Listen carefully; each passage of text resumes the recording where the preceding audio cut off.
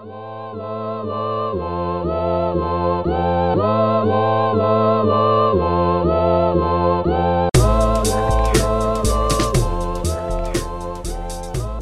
and welcome to Meanwhile in the Future. I'm Rose, and I'm your host. Meanwhile in the Future is a podcast about the future. Every week we tackle a specific possible future and try to really overthink how that might happen and what would happen next. Every episode starts with a little trip into the future. So let's go there now. Today we're heading to the year 2039.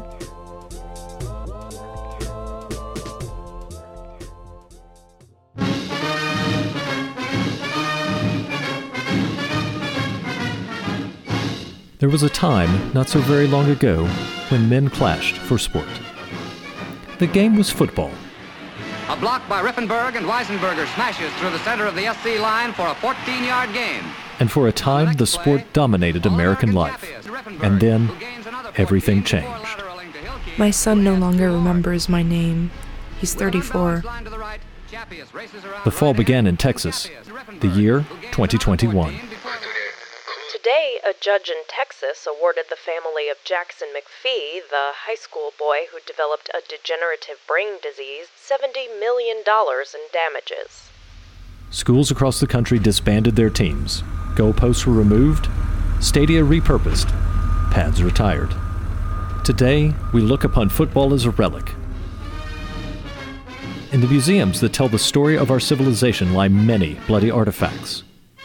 The helmets of the Colosseum, the blades of the swordsmen, the gloves of the boxers, and now, the brains of the footballers.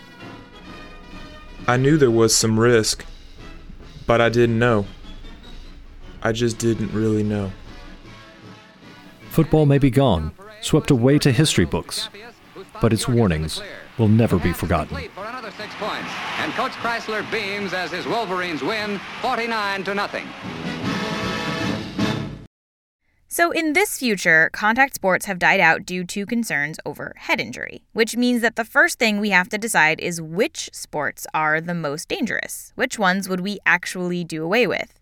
To answer that question, I called Dr. Kimberly Harman. I've been on a football sideline for 30 years. Harman is the head team physician at the University of Washington's football team, and she says that the most dangerous sports are probably not the sports you're thinking of.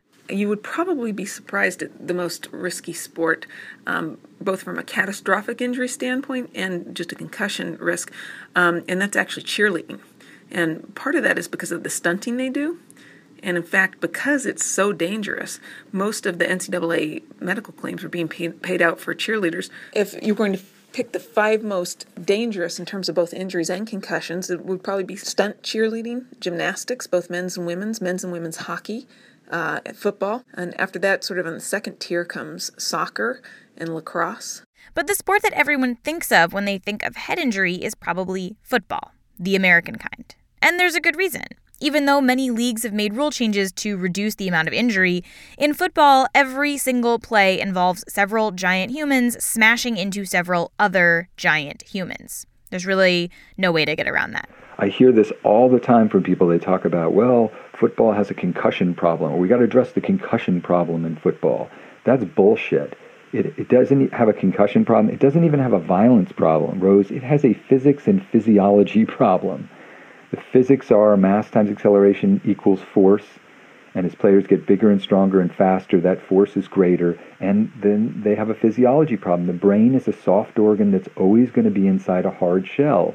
That's Steve Almond. He's the author of a book called Against Football, One Fan's Reluctant Manifesto. And put the emphasis on the reluctant so that people understand, for all of my self-righteous blather, that I've got 40 years in as a fan, not just a fan, but a fan of the Oakland Raiders, which I think is a particularly odious sort of fan to be, or maybe just masochistic. Almond's book is a manifesto against football. And one of the big reasons Almond thinks that fans need to shun the sport is just how dangerous it is for its players. It's important for fans who are the sponsors of the game, who built the whole thing, to face that. The fact that we consume as a form of entertainment a game where we now know 30% of their players are going to develop cognitive ailments, in other words, brain damage. So that's the most famous workplace in America, and nearly a third of the employees are going to get brain damage. There's no other arena where we would find that acceptable, not even in the military where the justification is they're protecting the homeland. What's our justification for football? It's really fun to watch. Allman comes back to that 1/3 number a lot. The number comes from a report compiled on behalf of the NFL by a team of actuaries as part of a lawsuit brought by 5,000 former players. These players allege that the league misled them about just how dangerous the game actually is. Now, the NFL disputed that 1/3 number immediately, saying that it's nowhere close to what they actually expect to happen to their players. In reality, no one really knows exactly how dangerous football is, but more and more data suggests that it's probably more dangerous than we once thought. And Allman says that he's actually surprised that that NFL report, the one that came up with the 1/3 number, wasn't a death blow to the NFL. To me, when I found out, honestly, Rose, I remember walking in to the kitchen where my wife was and announcing this. I said, it's over. I said to my wife, I do not see how a business, let alone the most famous workplace in America, can survive this. It's not tenable as a business plan. It's not tenable morally. People won't stand for it. And actually, people will stand for it. And the ratings were higher than ever.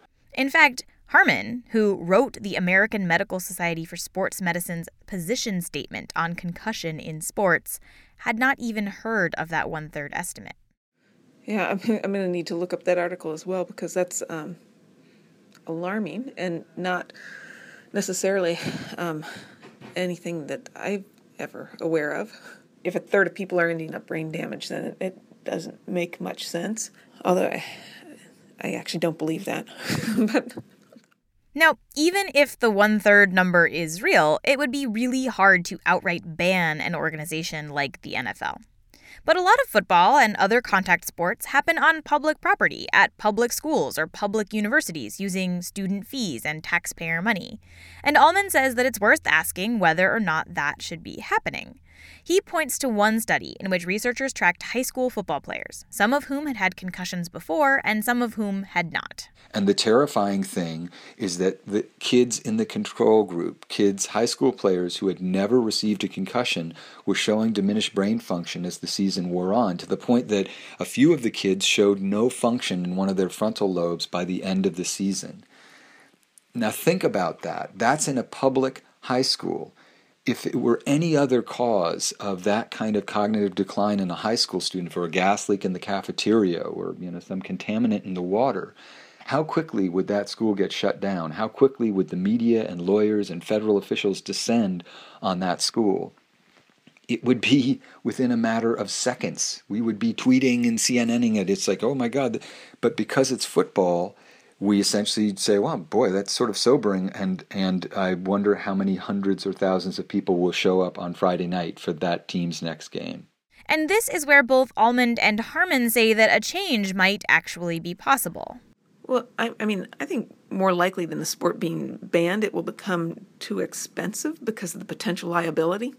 If a school is getting sued every 2 seconds, they may choose not to have football because it's just too much of a liability risk, especially some of the smaller schools.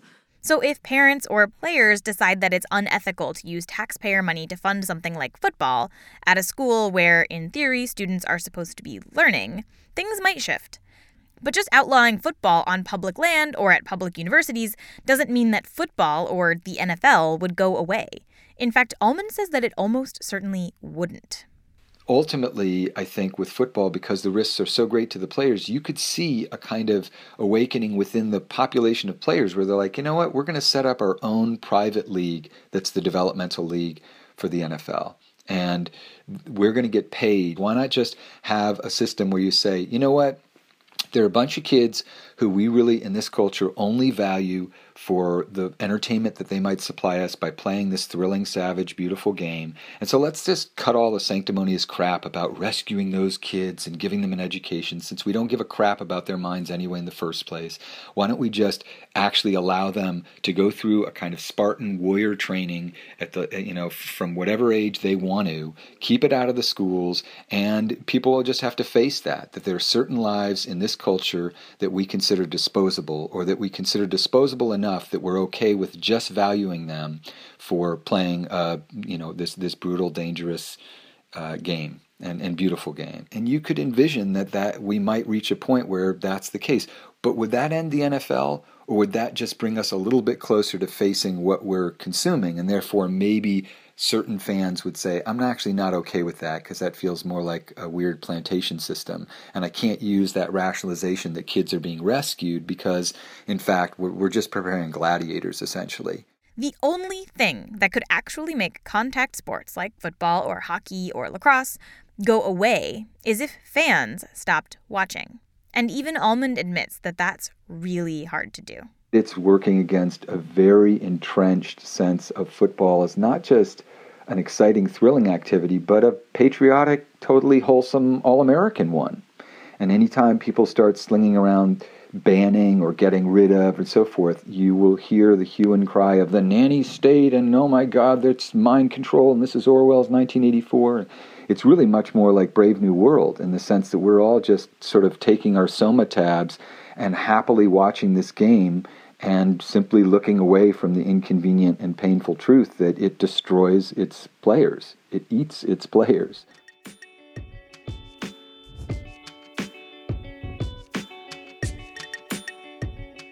For more on the risks and benefits of contact sports, debates about concussions, and information about what else might happen should football and the rest of the dangerous sports be banned, head to Gizmodo.com, where, as usual, we'll provide a few more avenues of speculation. If you have thoughts about this future, you can leave them in the comments, or you can say hi to us on Twitter, where we're at MeanwhileFuture. If you have thoughts about possible futures that we should explore, you can leave those in the same places. Meanwhile in the Future is a podcast from Gizmodo. It's produced by me, Rose Eveleth, with the help of Annalie Newitz and the rest of the Gizmodo staff. The intro music is by Asura, and the outro music is by Broke for Free. Special thanks this week to Stephen Grenade, Kyla Hale-Stern, Jessica Miller, Darren Orff, and Sarah Werner. That's all for this future. Come back next week for a new one.